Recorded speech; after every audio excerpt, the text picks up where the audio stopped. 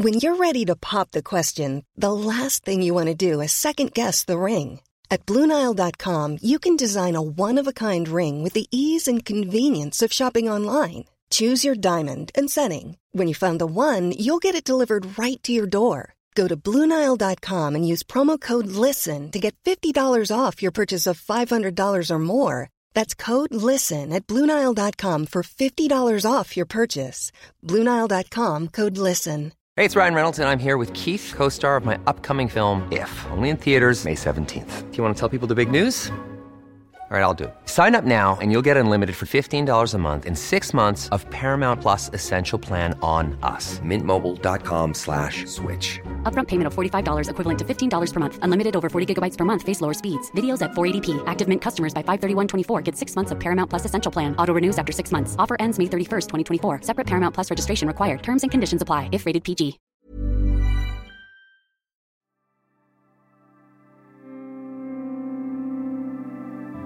Oh, how the willow boughs swoon, and freckled light dances on the lawn.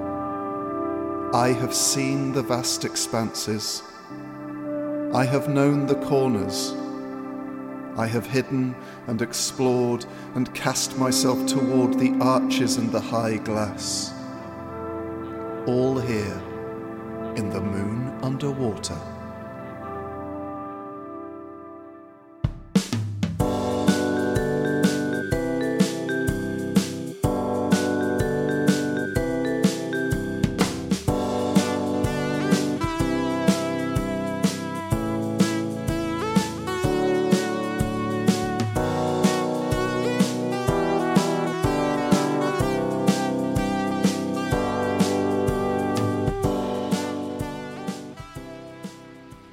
Welcome ye and welcome all, from baron to bricklayer, from king, queen and candlemaker, or if you just work in finance or in an office. Welcome to the Moon Underwater. We serve everyone over the age of 18, and, you know, as long as you abide by UK law, here at a fantasy pub of your own mind. I am the landlord, John Robbins, and with me, helping our guest guide their own selves through the choices of their dream pub, is the lovely regular Robin Allender. Hello, Robin. Hello, John.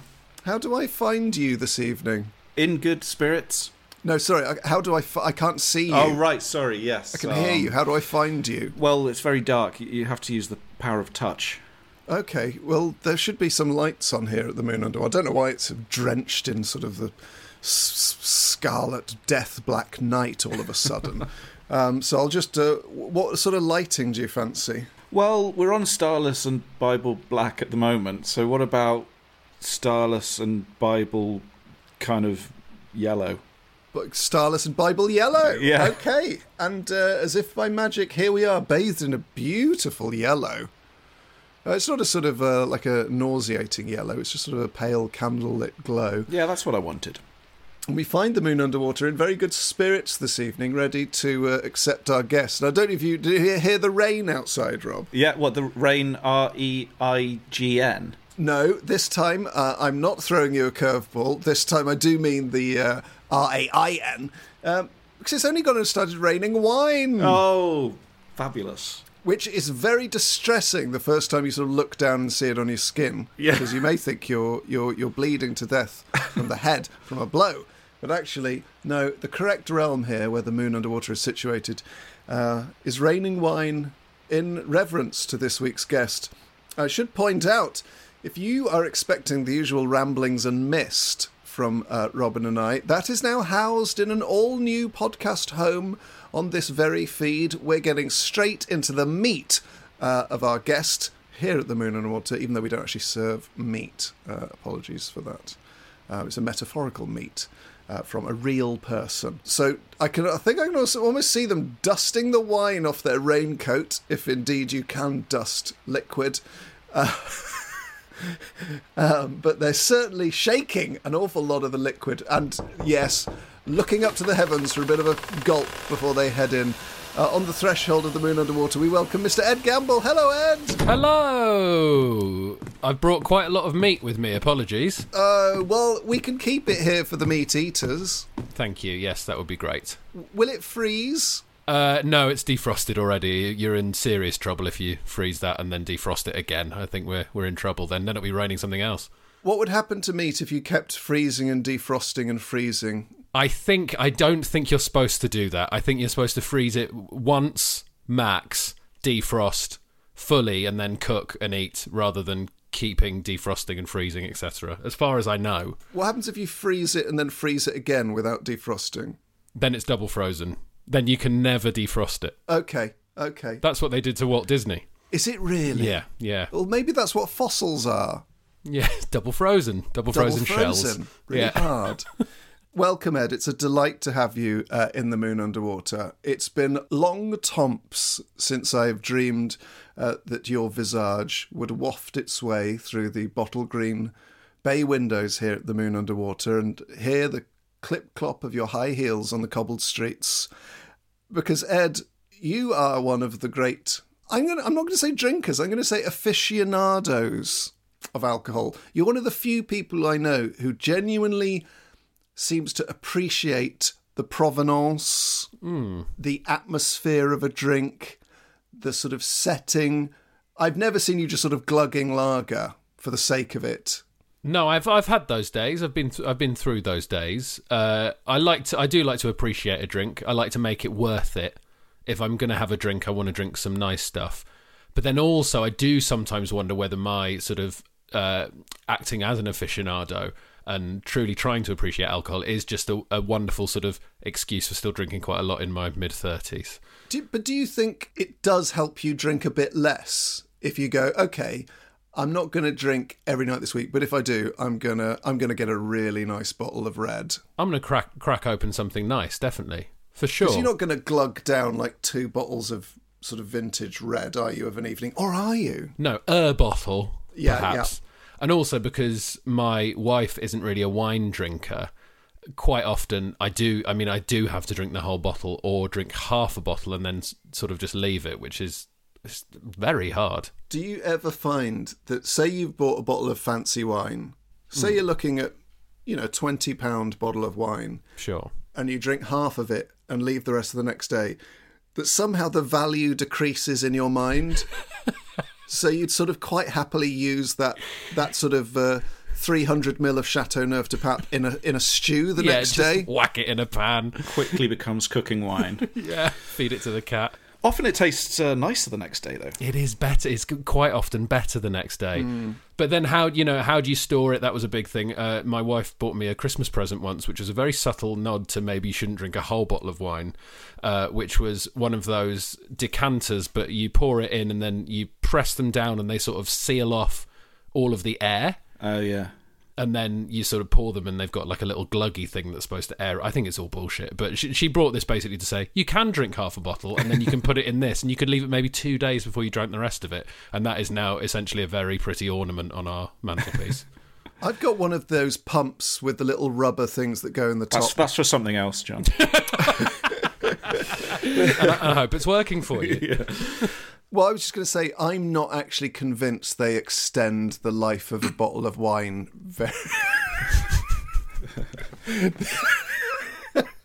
I'm not sure that they extend the life of a bottle of wine that much. No. As far as I've been told, the best way to do it is to put the cork back in and then whack it in the fridge, and then you've probably got 2 or 3 days in a bottle of red. Well, also, did you know the better the wine, the longer it keeps? I did not know that. Yes, that's been a very good tip that Dan Atkinson, comedian and writer and producer Dan Atkinson, he's a big wine buff, and his dad, I might have mentioned this before, but every year when Decanter sort of bring out their picks, he does a spreadsheet of all of the Decanter top 100 wines that are available in the different supermarkets. But apparently, yeah, the more money you spend on a wine, the longer it will keep. So sort of a really nice, I don't know, I would never spend more than 20 quid in a bottle of wine probably. But were you to get like a £40 bottle of wine, that might keep for a week.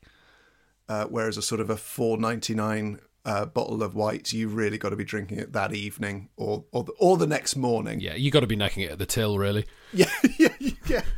It's like a second-hand. It's like a new car. As soon as you drive it off the forecourt, immediately loses value. Decrease. Yeah. But Ed, speaking of fancy wines, as a judge on Great British Menu, what was the kind of boozing like on that show? Because sometimes you were given a drink with the meal. Yes. Yeah, that happens now and again. And I actually, potentially, one of my wine choices is one of the wines that we were given on the Great British Menu. The boozing is not, it's not furious because we do start eating at 10 a.m. on judging days. But quite often, like maybe a drink will arrive with a course at 11 a.m. And my role on that show is very much total consumer. I will eat everything and drink everything that's put in front of me. Tom Kerridge doesn't drink, so that prevents him from doing it, and will say things like, you got to get that away from me, otherwise I'm going to go mad. I mean, Tom Kerridge, he famously came on Off Menu, and for his drink choice asked for it. Was it a slab of Stella? Was that the word he used? 24 cans of Stella. I love him. He's brilliant, and he said he stopped drinking because it goes wild when he drinks. So he made the very sensible decision to stop. So he's obviously not having any, and then Nisha will have a couple of sips and just go crazy. So I'm the one drinking the stuff. But yeah, occasionally they throw a little drink in there, which feels like bribery, really. Right, but you can't just sort of go, do you mind if I just have a can of Foster's or something like that? Yeah, you can't order a drink. Right. They very much paired a drink with the meal, but it's normally to do with like the theming and the setting, and just to make it all feel a bit more coherent. But you can't really judge them on that because they've not cooked the drink. No. I often wonder on like MasterChef or MasterChef the professionals, when they're cooking with wine, are they allowed to sort of drink as they go? Because it's quite a chefy thing, I'll just have a little sip of the red while I sort of, it's quite common sort of visual language in the world of chefs on TV that they have a little sip. But I wonder if at any point Greg will sort of come in and go, you've done 2/3 of that bottle. I guess if it's going really wrong, maybe that would be the way to do it. If you know you've already burnt something and there's no way of pulling it back, you just have the rest of the bottle and have a good time, right? Deliver a curry or something. If ever I go on Celebrity MasterChef, or just regular MasterChef, why not? Yeah. I mean, they're not going to have me on Celebrity. Just get on there any way you can.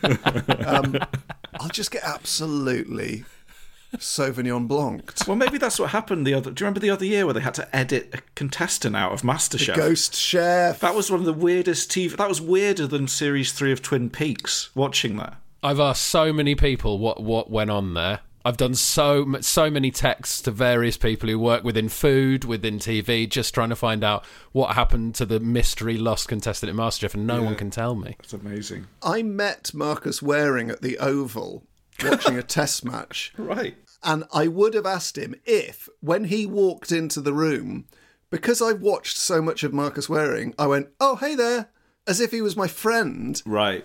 And he looked at me like, "Oh, have we met?" And I was like, "Oh, fuck, you've just said hello to Marcus Waring, like, you know each other." So I then sort of just moved away and didn't speak to him. But I would have asked him who the mystery chef was. To anyone who doesn't know this story, there was an episode of MasterChef The Professionals that went out. And in the round they were filming, they always have 4 chefs competing for a place in the next round. And the thing is, before you knew what the situation was, there was just a sense of something was wrong. Yeah. And it began to dawn on you watching it, there's only 3 chefs in this round, but usually there's 4. And they're referring to like the fact that there's 4. But you're only seeing little sort of corners and angles of this other chef's unit. And every so often there was like a hand in the background. Yeah. And it turned out no reference was made to this in the show. There was like a slate or something saying... A little card at the end. Yeah. Maybe it was just like group psychosis and there were only ever 3 there. And there was this shadowy figure. They did a shot of... they do that shot of them all walking. They'd obviously had to zoom in to crop out the other guy. It's so weird. But I went on a TV forum and rumours abounded from the chef committed some crime after filming, or one person said he knew a cameraman that told him that he told Marcus Waring to fuck off. But I just think that sounds... I mean, it sounds brilliant. I suspect that might... I mean, in the sort of heat of the MasterChef kitchen, I'm sure that sort of thing might have happened now and again. Well, it happened on Great British Menu once. Johnny Mountain. I think his name's Johnny Mountain. It was their fault for letting a wrestler in. I think his name's Johnny Mountain. He did a meal... It was like a menu based on sustainability, and he did this seashore, I think it was the fish course, and Marcus Waring gave it 2 out of 10. Oh, no. And he swore, ran out of the judging room, and there was a big poster of himself, and he just sort of like karate kicked it down and left. Really? I do not remember that. What, and that was it? And he never came back? Never came back. Wow. He karate kicked a poster of himself. Yeah. Well, that sounds like it could be our man, to be fair. Yeah, it might have been Johnny Mountain, yeah. So, Ed, back to the matter in hand. Before we kit out your dream pub, let me just say 3 words to you. The hotel bar discuss. Now, Robin, you'll want to hear this. Myself and John have a long-running argument, which I will say, I hope you know this, John, is broadly designed to try and annoy you, that I say I prefer hotel bars to pubs. Now, this is from being on tour for a long time and finishing a show, and the last thing I want to do after I finish a tour show is go to a nearby pub. I don't necessarily want to look my audience in the eye afterwards, just in case I can see deep into their soul and realise they didn't enjoy something. I don't want to be in a busy atmosphere straight after a show, and the hotel bar is the best place to be. Two big glasses of nondescript red in a hotel bar, straight to bed. That's how I feel. I understand the allure of a hotel bar for sure. It's anonymous. It's a sort of a non-space. Is that what they're called, Rob? Oh, you mean like a liminal space, kind of, as people say? Like hotels and airports and shopping centres are sort of like, I don't know how to say it any more than non-space, but they're like, there's something quite relaxing about the repetition and the fact that your room is identical to the room next door, and the fact that they're sort of kitted out with artwork that sort of pleases no one but also offends no one. Yeah. So they're otherworldly places where you can feel just like you don't exist. That's what I love about a hotel. I can lock myself in and say, no one knows I'm here. I might not exist. Just that's not why I like it.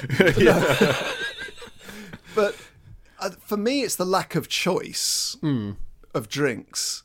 The thing with like your audience is usually we'll be gigging in places where there's 4 or 5 pubs. Most people don't go to the nice pubs. They go to the near pubs. Yeah. As a rule of thumb, I would say. So if I do go to a nice pub and a couple of people from the audience are in there, I know that they know pubs.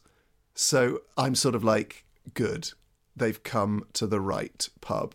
But I wouldn't go to I wouldn't go to an O'Neill's directly opposite the venue that was just absolutely heavo cablevo.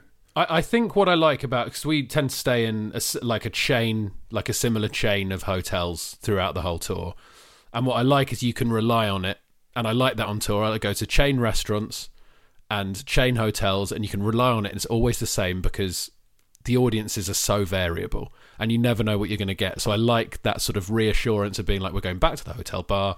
I'm going to have, on the last tour, me and my tour manager agreed we could have 3 drinks after a show, and we'd be fine the next day. But now we're a couple of years older, and we've had to reduce it to 2, sadly. Have you really? Yeah. What would so this is separate. This is a separate bonus. But you come back to your hotel bar after a really nice show, but you're tired. You don't have to be up early for a train the next day. You've got the next day off. What would be your dream drink to see waiting for you on the bar that your tour manager's ordered for you? Well, I guess dream drink is different to realisable yes, drink. Dream hotel, chain hotel drink. Well, I normally go for a red wine, and I mean a go-to when you don't know the wine list or you've got no one telling you this is fantastic or this is good and telling you stories about it or whatever. I always just go for normally Pinot Noir. Yeah. It's light enough to just have a couple of glasses of it. You don't need food with it to sort of, help balance the flavours or anything like that. You can sip it, you can enjoy it. 2 large glasses of Pinot Noir, good night. Couple of pints of Pinot. Couple of pints of Pinot, lovely. I remember on the tour where I supported John a few years ago, and we played in Salford, and we were in the hotel, and it's very close to Old Trafford, isn't it? Where we were staying. And I went down to the bar quite late after we got back to get a pizza and a pint to take up to my room, and the hotel was completely rammed with all these football fans getting up in the lift with just a pizza on a plate and a pint in a really busy lift. It was quite a fun memory. The plate makes that sadder for some reason. Yeah, it's very Partridge kind of thing. Got your big plate, Alan, kind of thing. Yeah.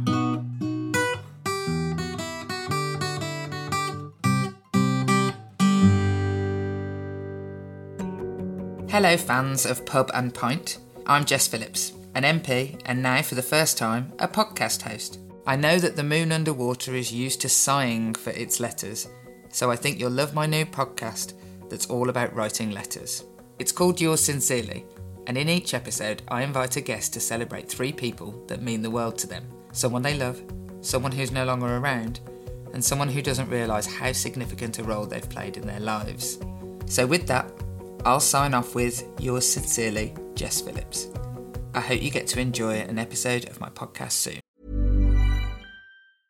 Jewelry isn't a gift you give just once. It's a way to remind your loved one of a beautiful moment every time they see it. Blue Nile can help you find the gift that says how you feel and says it beautifully, with expert guidance and a wide assortment of jewelry of the highest quality at the best price. Go to BlueNile.com and experience the convenience of shopping Blue Nile, the original online jeweler since 1999. That's BlueNile.com to find the perfect jewelry gift for any occasion. BlueNile.com.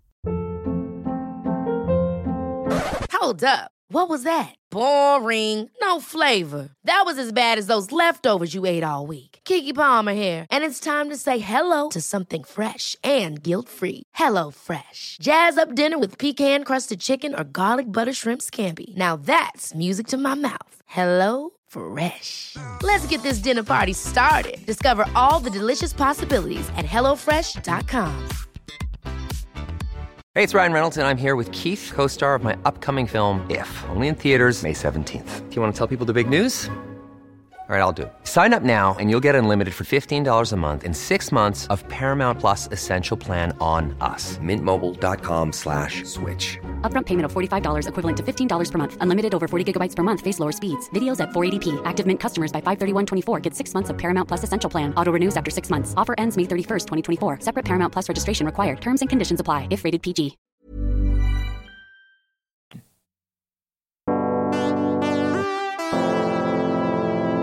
Well, Ed, we're going to discuss perhaps the looks of your dream pub or hotel bar. But first off, we need to get that bar kitted out. So what are your first 2 draft options, please? Now, I'm not sure if we're going to fall out over beer, but you two, I think you're beer heads. You appreciate beer. You like sort of quite traditional beers. Would that be fair to say? Having listened to the podcast, it's quite a broad church, really, isn't it? It's a broad. There's no bad choices. Because if you like, Robin likes a foaming pint of Stella more than life itself. There's nothing wrong with that. Stella isn't bad. It's just very popular, which is probably why because it suits a lot of people. It doesn't suit my palate, but I would never, if someone says, if I was getting someone a drink and I said, oh, what do you fancy? So I'll get a pint of Stella. I'd never go, what? Afraid of the dark stuff, lager boy. I really didn't like that advertising campaign. It's just like, well, it's just a different drink, isn't it? It's quite gatekeepery, that kind of thing, isn't it? Yeah. That's not necessarily the way I'm going to go with it. This is not why I'm worried about your reaction to it, because I can manage, if I'm drinking beer, I'd say 2 to 3 beers. I used to neck lager. I used to be able to drink 10 pints plus. Can't do that anymore. Get too full. So now, if I'm having a beer, it's going to be 2 to 3 beers max, unless it's Guinness, when that's 6 or 7 I could probably put away. And I don't know why, because that fills you up even more normally. So when I drink a beer, it's normally quite sort of wacky. I don't know. We've not really discussed this before, John, but I really like I like sour beer. Okay. I like sort of quite mad, and the sort of weirder the better, really. And I've got really into it in the last couple of years. So I think the first one I'm going to go for is there's a brewery in Edinburgh called Vault City Brewing Company, just Vault City Brewing, and they specialise in sours, and they do a lot of like big percentage sours with all sorts of flavours in them. Like they release a new batch of sours every Sunday. And they've done some that I didn't really enjoy that had like marshmallow in it and stuff. But they do session sours, and the one I'm going to go for is the Cloudy Lemonade Session Sour, which is properly sour, properly lemony, really delicious, really makes you pucker your face up. It's just fantastic. Just looking this up in my mind. Vault City Brewing. Cloudy Lemonade Cider. Oh, no, sorry, sour. Is this like a can of like a 500ml can or a bottle, or it did come in cans actually. I mean, the frustrating thing I find about these really like new breweries who are doing exciting stuff and experimenting quite a lot is they do tend to release a beer a week, and then within 2 weeks you can't ever get that beer again. Right? Yeah. I think they've just opened a tap room actually in Edinburgh. And I think the Cloudy Lemonade might be part of their core range at the tap room now. So when I go to Edinburgh, I can actually go and get it again. But they did release that one in cans. They're normally a bottles brewery, but they've just started releasing cans. In fact, I had one last night from them, an Iron Brew flavoured sour. What? Which was a lot nicer than it sounds. Yeah. Wow. So looking at this beer, I think I would like to try it. It's between sort of 3.7 to 4.2%. It was 4.2. I think the one I had was probably depending on whether you get it on draft or in a can or whatever. No, it's 4.2%. I think of all the sours, because I've tasted some sours, and some of them taste a bit like just a slightly dry fruit beer, which is quite nice for a pint or a half or a 2/3. I think they probably suit quite well. I had a balsamic vinegar sour. Oh my God. Which is one of the worst things I've ever tasted. Yeah, it doesn't sound good. It was like drinking gone off beer. It was like you're paying twice as much for something that usually you would go to the barman, sorry, I think that might be gone. Yeah. So it's quite weird to convince yourself that that's what you're meant to be tasting.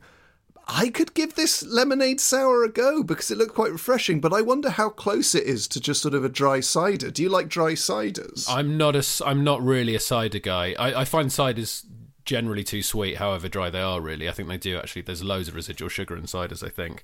And I sort of feel like that about beer as well, really. Like quite often it's just a little bit too sweet and there's too sort of, you feel like you're having a meal, whereas this, it had quite a lot of the properties of a sort of very light lemonade. I'll be honest, like it was a genuinely refreshing beer. I'm looking on my mind a website called Untapped where people are reviewing it. Yeah. Someone called Dave has said, tasty, really sour, lots of lemon. 4.5 out of 5. That's essentially what I've said. Yeah. I mean, it does what it says on the tin, literally. Yeah. But yeah, I mean, I'm not normally worried about the percentage of things, to be honest. Really? You're not? No, because I mean, you guys mention it quite a lot, and I think it probably does matter with beer. But I will tell the percentage by drinking something, and then in 10 minutes' time, going, well, here we go. I guess if you're just having one or two, the percentage is sort of irrelevant, I guess. I think for me, it came from the fact that I know my sort of beer quantities are sort of 4 to 5 pints. And obviously the difference between drinking a 4% beer and drinking a 5.5% beer over that many is the equivalent of drinking like an extra pint and a half or whatever, depending on it. But yeah, I guess if you're having 2 beers of an evening, it sort of doesn't really matter whether it's 10%. I mean, every single beer I've drunk over 5% I've not liked. Really?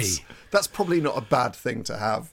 Well, the other beer I was potentially going to bring up, but it felt a little bit arrogant, was a beer that I collaborated with another brewery on, Signature Brewery, who are based in Black Horse Road, who are an amazing brewery. They do some really good stuff. But I did a gig there, and then as part of that gig, I got to come up with a beer with them, and I did a rhubarb crumble and vanilla custard sour. Wow. called called Let's Get Eddie to Crumble. Nice. Very nice. I've just started drinking a bottle of Rioja that has gone. Oh no! It has turned. I forgot to do the little pump in the top, and I just put the pump in, so maybe the pump does work. And now I'm sad. Oh dear! Oh dear! You ever heard of this? Hacienda Don Hernan Tempranillo Rioja. Sorry, mate, you're going down the sink. Where a lot of your booze goes, doesn't it, John? Because a lot of it does end up down the sink, I'm afraid. Yeah. Either through beer being too strong or me having a midnight epiphany. Like when you used to smoke fags and you used to tear half the cigarette off and chuck it in the bin. Yeah, I used to run them under the tap quite a lot as well. I'd have a couple of fags and run them under the tap. Tear them up and chuck them in the bin. 2 a.m, back down in the bin, making a rollie out of the torn up fags. I had that with food as well a lot. I threw a burger at a block of flats once. Oh, ooh. Ed. Well, after your next draft, I'm going to ask you a question relating to that. So you've got Vault City Brewing Cloudy Lemonade Session Sour, 4.2%, which I actually want to try. Next up, please. Next up, little bit wacky again, I'd say.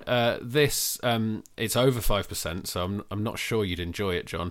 It's a Mikkeller beer called Caps Lock, and it's a nitro coffee IPA. What? Oh, I like the sound of that. I've not found it in this country. I had it in Copenhagen, where Mikkeller is based, at War Pigs, which is Mikkeller's barbecue restaurant and tap house, and it's fantastic. I had 2 pints of it, 6.6%. I was there with my wife and a couple of other friends, including Nish Kumar. And my wife was begging with us to not, please don't drink the 6.6% beer because we've got to go for a lovely meal this evening. And we had 2 of those, and we were pretty wazzocked after that. But it was I'd never had a beer through a nitro tap before. Wow. Oh, I'd like to try that. Is it called Beer Geek Nitro Breakfast? No, but I'd imagine that's a similar sort of thing. It's called Caps Lock. Oh, sorry, so sorry. Rob, all I can hear is you clicking like a gamer. Oh, sorry, I'm just... What's wrong with you, man? I'm looking at Mikkeller in my mind. I'll stop using my mouse. Use the trackpad, nature's mouse. The trackpad of the mind. Are you sure it's Mikkeller? Are you sure it's not War Pigs Brew Pub? So that's Mikkeller's. That's their pub. Because they basically own half of Copenhagen, and that's in the meatpacking district, and their shops next door to that as well. Yeah, there is you can get lots of Mikkeller in the UK, can't you? Some of the cans are really nice. The I one. What's the I one called? Two Side Eyes. It's called. It's a really nice pale ale. Well, there's a couple of they've got a couple of brew pubs in London which are fantastic. There's one in Exmouth Market, and there's one. Is there? Yeah, there's one more in like East London actually, which I'd highly recommend popping along to. But I've not, as far as I know, they've not brought this Caps Lock over.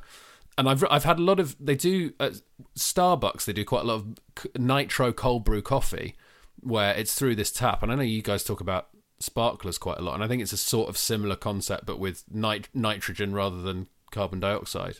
What's interesting about Caps Lock is that it doesn't look like I was expecting it to. It's not sort of very dark brown or black. It looks like a beer. Yeah, it's got that sort of almost green coffee taste. Like it's very fresh and quite light, but it's still, because it's been through that tap, it's quite creamy. It holds that. It's almost like a sort of John Smithsy sort of head. I'd quite like it, I think, but.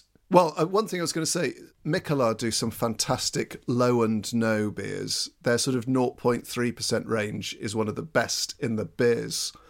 So do check out those if you are avoidant or having a night sans cans. Well, so far, we've got 2 choices from Ed. We've got Vault City Brewing Cloudy Lemonade Session Sour. We've got Mikkeller Nitro Coffee IPA, 6.6%, I believe. Before we head to your bottles, Ed, let's talk Tango 1 Delta. You are type 1 diabetic. That obviously means you need to be aware of your intake of sugar and carbs. Am I right? Yes, correct. Yeah, absolutely. How does alcohol play into that? Because from speaking to you outside of this, I know you drank as much as the next man as a student. Mm-hmm. what impact does alcohol have on that condition? So, I mean, it also depends on the type of alcohol, which I think is partly why I tend to limit the beer intake, because it tends to be quite high in carbs and quite a high sugar content. But sometimes it's fine. Sometimes I can have a few pints of it and it just sort of maintains the blood sugar level. Or quite often what happens is it spikes the blood sugar level and then it drops by itself. So you're sort of trying to regulate it when it goes high, but then you shouldn't have regulated it because then it'll drop later anyway. So beer can be a bit of a nightmare if you're drinking it all night. Whereas I've found personally for me, things like red wine, spirits, absolutely fine as long as they're with sugar-free mixes. Are sort of okay. Yeah, and then it's the next day as well has an impact if I'm sort of hungover. Because the liver, part of the reason why everyone's really hungry when they're hungover is because the liver is attempting to process the alcohol, like desperately trying to process all this alcohol, so it isn't doing its regular thing of releasing glucose into the bloodstream. Is it really? Yeah, so your glucose is low when you're hungover, so you're basically trying to do the job of the liver by eating all this food. Right, because it can't do both at once. Yeah. That's fascinating. And that's obviously bad, isn't it? Because then the liver does eventually release glucose. Oh. Shall I have another pop at that? It's a good job this red wine's gone off. Does the liver eventually done then? Well, I think you're just...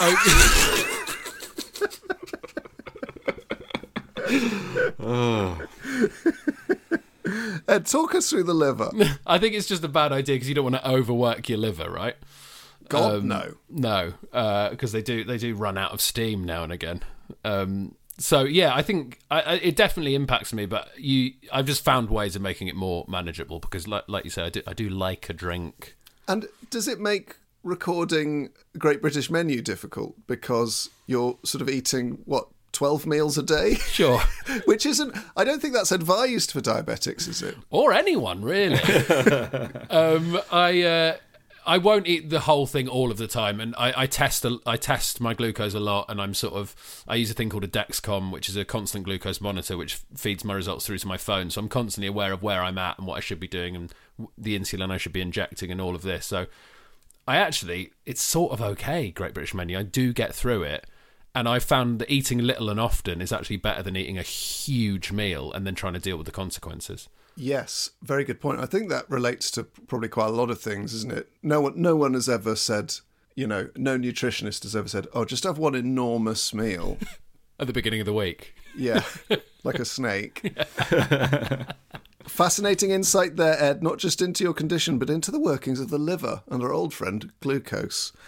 Oh, you said it. Oh, well I done. did. Said Glenn Close the first time. With much excitement, I can reveal that I have been able to navigate the contours of the pub time continuum, and via a portal beneath the optics, I have managed to travel back in time to interface with my past self.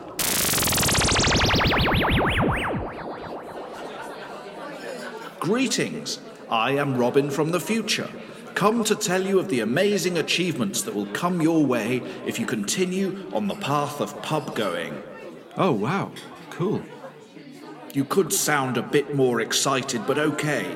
You'll be thrilled to know that you currently co-host a podcast where famous guests come on to talk about their dream pubs. What's a podcast? It's like a radio show where people talk over each other on the internet. Sorry, are you still there? There might be a problem with the pub time continuum. No, I'm still here.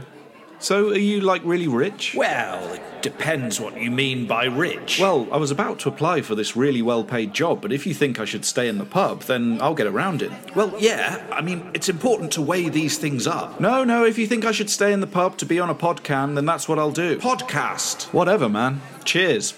Cheers, I think. Mission successful. Mission achieved. Really good. Yeah. Happy with that. What are your 2 bottles and/or cans? Well, they're not going to be cans, I'll tell you that much. This was the hardest one, because I do like wine, but there's so much wine. Did you guys know this? There's over 100 wines. If you could tell my local Tesco that, it would really help me out, because they seem to think there are only two wines, that there's Casigliere del Diablo and Yellowfoot, or whatever it's called. But you do insist on keeping on buying them, John. So yeah. Well, they're so bloody tasty. So if I have a bottle of wine I really like, I'll be like, well, that's delicious. But then I get really excited about all the different other wines I could try. So I'm not like tasting a wine I like and then buying loads of bottles of it and only drinking that wine. So I've had some really nice, exciting bottles. And also, we can have this argument now as well, John, if you want. I got quite into natural wine a few years ago. Absolute feces. Complete, one of the worst alcohol-based experiences of my life.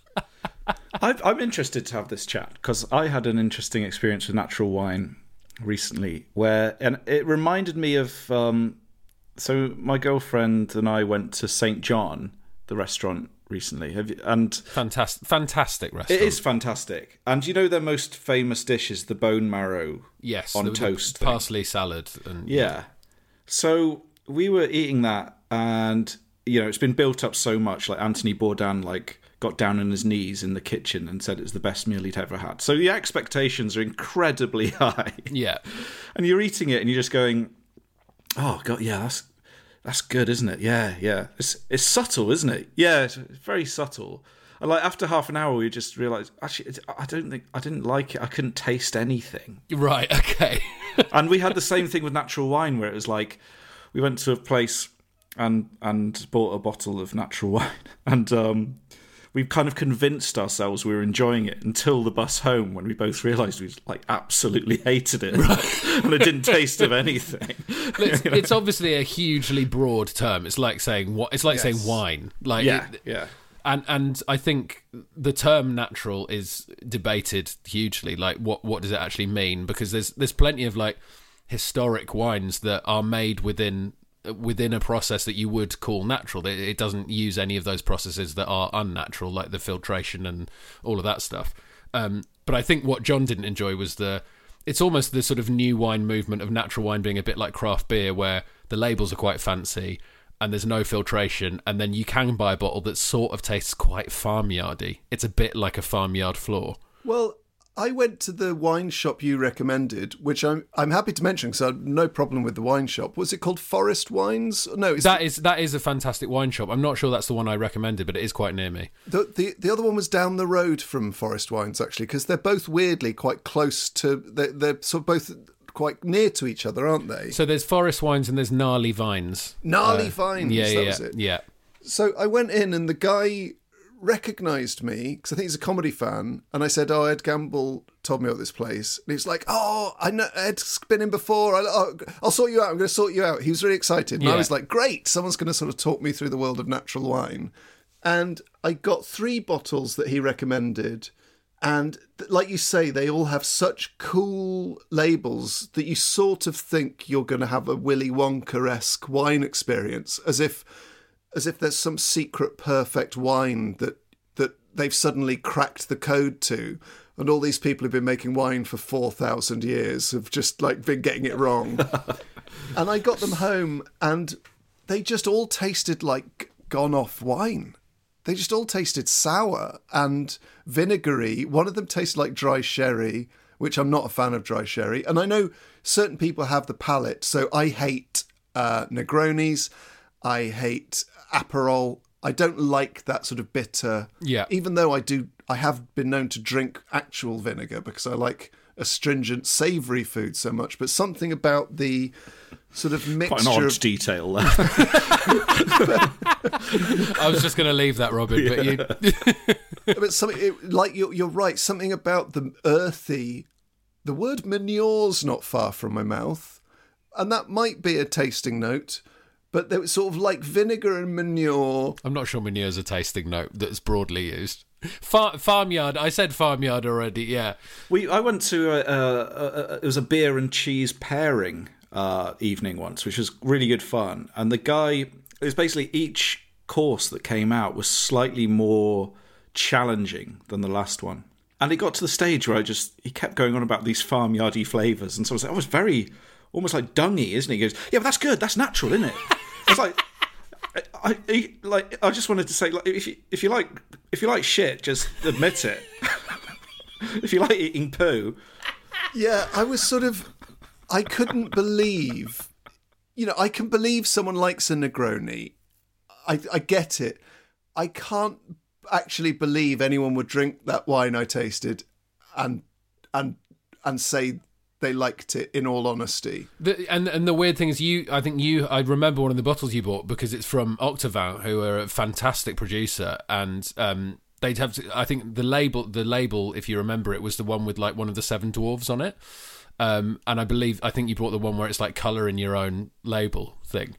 And I nearly put a bottle of theirs on my bottle list, which is the Hip Hip Girard Octavin, which is their Chardonnay, which is fantastic. I've actually got, because I sent you pictures of the ones I bought. Yeah, all followed with a text going, "That went down the sink." There was one called Brand. Yeah, I don't know that one. Oh no, hang on. Oh yeah, there's one called, it's called the, I can't read the writing, but it is a picture of a dwarf with painting by numbers. Yes, things. Yeah, that's an Octavin one, and yeah, I think that producer is fantastic, and I've since had that bottle, and it is very nice. Right. But I think it's different tastes, and I think that there is that sherry note's good, and dry cider as well. I think there's that taste to a lot of it as well. But I've not really picked any natural wine. Well, I'm glad. Even though it's now, the sun's come out, it's the season for orange wine. It's the season for orange wine, guys. Don't pick up your drinks and look at me like that. What does orange wine mean? Like wine with a fair amount of skin contact. So yeah, it's white wine with skin contact. So you pour it on yourself, and then you sort of absorb it through your pores. Yeah, exactly. You have a big bath of it. So there's some amazing people who make that, and some really good Slovakian orange wine I had recently, actually. This is all the sort of stuff I said to myself before I recorded this. Don't say that, Ed. You're going to sound boring. Well, no, I think it's really interesting, and I also like the way I looked on craft beer when it first kicked off was like, it all tastes of lemon peel. I'm not interested. Mm-hmm. What's wrong with real ale? And now if you looked in my fridge, it's 90% what you would have called craft beer. And I think what they've done is you're sort of, because it's now much more popular, you're able to find your niche. So I still don't like aggressively hoppy, like double, triple hopped IPAs, and I never will, but that's not what craft beer is. That's just an element of craft beer. It. Yeah. I mean, one of the bottles I was going to pick, but I think Nish picked it on his episode, which I guess was one of your first episodes, right? The first, I think. Yeah, was Little Bastard, which is Staffelterhof wine, which is fantastic, and they make a lot of amazing stuff, other wines as well. But I've not picked that for the same reason I've not picked Guinness, because I don't want to seem like I'm copying anyone. Well, give us both barrels. What are your 2 bottles? 2 bottles. First bottle is the bottle that I had on Great British Menu, which is it's a bottle of Margaux. It's a Chateau Cantenac Brown Margaux. I think it was 2014 was the bottle that we had on Great British Menu, but I after that, for Christmas, I bought myself a bottle, and it was 2008, and that was even better. So we going for the 2008? Let's go for the 2008. And it's just so I can look this up in my mind. It's a Margaux, Margot. No, Margaux. What's the word brown doing in there? Sorry, is it? I've done a little bit of research when I was buying that. I think he was Scottish. It was, the chateau was maybe bought in by or established by a Scottish man in Bordeaux, centuries ago or decades ago, one of the two. So I think he was called Brown. Oh, right, okay. Brown. So it's nothing to do with the colour of the wine. No. It's red. So it's got a gold label with a big sort of manor house chateau on the front, and it's expensive. It's not like insane. It's 57. Average price is 57. So it is very expensive. Oh, but I mean, it's too expensive to drink regularly. Yeah, but for a special occasion, it's not like a sort of, you're not getting into silly wine prices. It's not like 150 quid or whatever. No, which you can do with all the... I mean, I know minimal stuff about wine and I know minimal stuff about French wine, but Bordeaux is like the region, right? So you can, with some of those places like Chateau Margaux and then places like Chateau Latour, and it's insane prices, especially bottles with a bit of age on them are like over $1,000. And you just think that the only reason anyone's buying that is to show off. Well, you're paying for rarity. You're paying for rarity, you're paying for the age, you're paying for the name. And you're paying to, pop it on your shelf so that when people come round, they can see you've got a bottle of Pine Ridge Vineyards Cabernet Sauvignon Stag's Leap District 2013. Oh, mama. That's the similar to the one we had in New York? It is the bottle that we had in New York. Is it the bottle? That's the bottle right there that you can see here in the Moon Underwater. I took it back in my luggage because the wine tasted so great. And I loved the story of our friend James Acaster buying it when he walked into an off-licence in his mittens and his woolly hat, and they were snooty to him, so he just picked the most expensive wine they had. I've never known anyone to spend so much money in anger. Yeah. But what a wine that was. It was Holy incredible. Yeah, I nearly picked that Moses. or something similar. I do like Californian Cabernet Sauvignon is amazing, but so punchy. So we've got the Margaux Chateau Cantonac Brown 2008 from Ed, which I would really like to taste, actually. Well, if we'd done a live one, I would have done something stupid like buy a bottle. How strong is it? It doesn't matter, John. It doesn't matter. Doesn't matter. Doesn't matter with wine, certainly, does it? Doesn't matter with wine. Well, you say that. Every so often, I'll be browsing wines in a shop. And if I've got to choose between two, and one's 12.5 and one's 15.5, I tend to go for the 12.5. It always depends what I'm eating with it, if I am eating with it. The good thing about a lot of the natural wines is they're sort of 10%, 11%, and you can just drink them on a summer's day and not really worry about what you're eating with them. You can just neck them. Would you like to know my second bottle? Yes, please. I'm sort of playing to the crowd here with John. I'm picking a Riesling. Ooh. Yes. And I'm picking... It's one of the best drinks I've ever had, ever.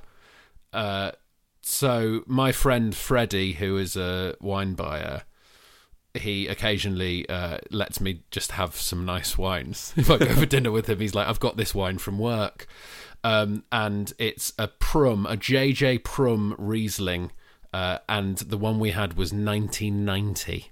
Whoa. Which is ages ago. Holy Moses. And is that a sweet or dry or an off-dry Riesling? It was towards the sweet, so it's... God. It's Auslesser, which... I love Auslesser! Which I think it's when they're picked, right? It's when the grapes are picked, so it's whether there's noble rot and all of that sort of stuff. I love how long the names are on Rieslings. So when I move over to the Wine Hall of Fame here at the Moon Underwater, there's 7 bottles now on the Wine Hall of Fame. My favourite name is the Weingut Maxford Richter Mulheim an der Mosel Grascher Himmelrich Riesling Cabernet. Lovely. It sounds like album of the year in The Wire or something. Yeah. So tell me about this Riesling, Ed. What did you eat it with and what did it do to you? Well, we were sort of having many bottles. God. We were trying lots of different bottles. But we were at 10 Greek Street, which is a really nice restaurant in there. What, and he brought his own bottles? Well, there were some bottles knocking around, He's a good guy. I'm sure you've met Freddie, haven't you? Or he sent you some stuff from the Wine Society, which is... The Wine Society is amazing. Yeah. It's really good stuff. Like a co-op company. You buy shares in them, and then they send you great emails going, "This is nice," and you go, "Oh, it looks nice. I'm going to buy that." I know I've just described every company. Do you know how much a bottle of the J.J. Prum 1990 Riesling Auslese is? I do not know. It's probably insane, and because the thing with Riesling is if you buy it now when it's made, you have to store it until you're about 70. Yeah. Well, it's about 200 quid. It's 2 gallons, mate. Yeah, well, I'm obviously never buying that, so this is a dream pub, right? Yeah, but now I want to buy it. What does the age do with the Riesling? The age of Riesling, is it does it make it sweeter? Yeah, I guess it makes it sweeter. It lets it develop and all of that, and it can just last a long time because I think the amount of residual sugar in Riesling, as far as I know, means that it can just sit for ages. So it's a good one for storing. Where not all wines are they? No, I mean, if you have, I don't have any storage capabilities. Otherwise, I'd have too much wine. I'm now on a 1 in 1 out policy in our house. Very, very few wines that I or you, Robin, will come into contact with in our lives benefit from storing. However, I think some Rieslings do sort of that their flavour profile, because there's so much flavour in especially a sweet Riesling, those flavour profiles change over the years. But the chances of me sitting in the same room as a bottle of nice Riesling for more than, I'm going to say, 36 hours... I just wouldn't be able to.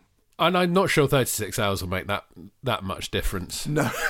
To the flavour. But the good thing about, I don't really like overly sweet wines, but actually I'm getting more into them. But the thing with good Riesling, I've found, is that there's a balance of acidity that you get it at the back of the tongue like you would do with an acidic wine, but then you've got that amazing sweetness as well. And it's, oh my God, it's so good. Yeah, you don't want one that's just very... Because you can get with cheaper, sweeter Rieslings, they're very sort of syrupy. But I like that. I like the Tokais and things, Okay, that's almost that's sort of like dessert wine. Yeah, that's almost like honey. I love that. I'd much, I really like those more than I like Riesling. A great balanced Riesling will have sweetness immediately, and then it's almost like it washes that sweetness out of your mouth with just a really refreshing citrus and acidity, and it's really good. Well, we're starting to sound like complete plums, but you... I'm starting to sound like myself. I actually want to try all of your choices thus far. Oh, that's pretty good going. I'm so pleased to be surprised and enlivened and enriched by your choices, Ed. But speaking of enlivening and enriching us by our choices, we now head over to the Moon Underwater pub quiz with the lovely Robin Allender. Okay, everybody, pens out, eyes down. It's time for the quiz. He played for Zimbabwe, but he was born in South Africa. I know Alaska is bigger. That wasn't the question. Put your phone away. Right, Michael Jackson's Funky Monkey have been deducted 5 points. Thanks, John. Welcome to this week's Moon Underwater pub quiz. And we all like money, but do we all like knowing facts about when certain financial services were introduced? Yes! Let's find out. So it's a quiz about money or financial services of one kind or another. So question 1, and we'll go with 3 questions. We'll do the answers in part 2. Question 1 is, when was chip and pin introduced in the UK? When was our friend Pip and Chin introduced in the UK? Question 2, when was the first plastic credit card introduced? Worldwide. No, that's not UK. Question 3, this is maybe a bit too up John Street. Question 3, when were ISAs introduced and what was the original cash limit?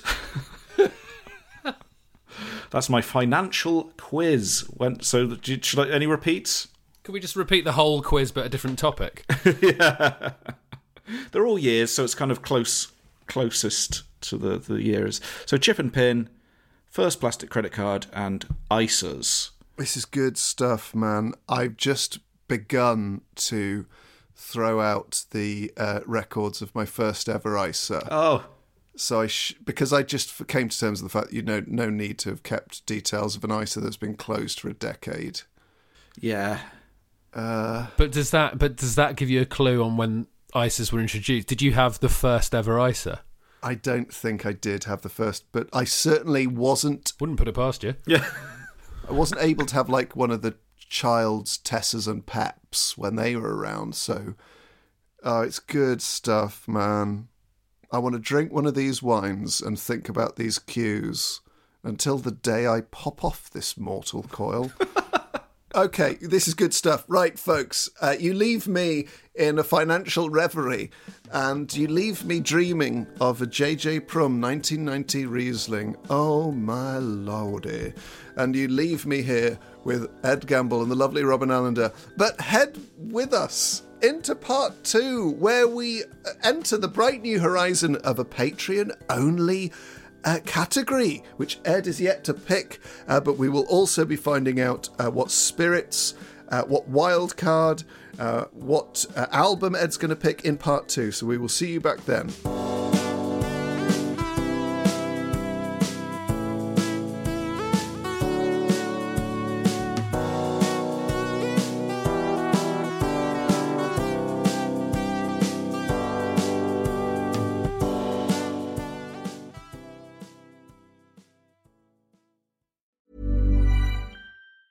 Ever catch yourself eating the same flavorless dinner 3 days in a row? Dreaming of something better? Well, HelloFresh is your guilt-free dream come true, baby. It's me, Keke Palmer. Let's wake up those taste buds with hot, juicy pecan-crusted chicken or garlic butter shrimp scampi. Hello Fresh. Stop dreaming of all the delicious possibilities and dig in at HelloFresh.com. Let's get this dinner party started.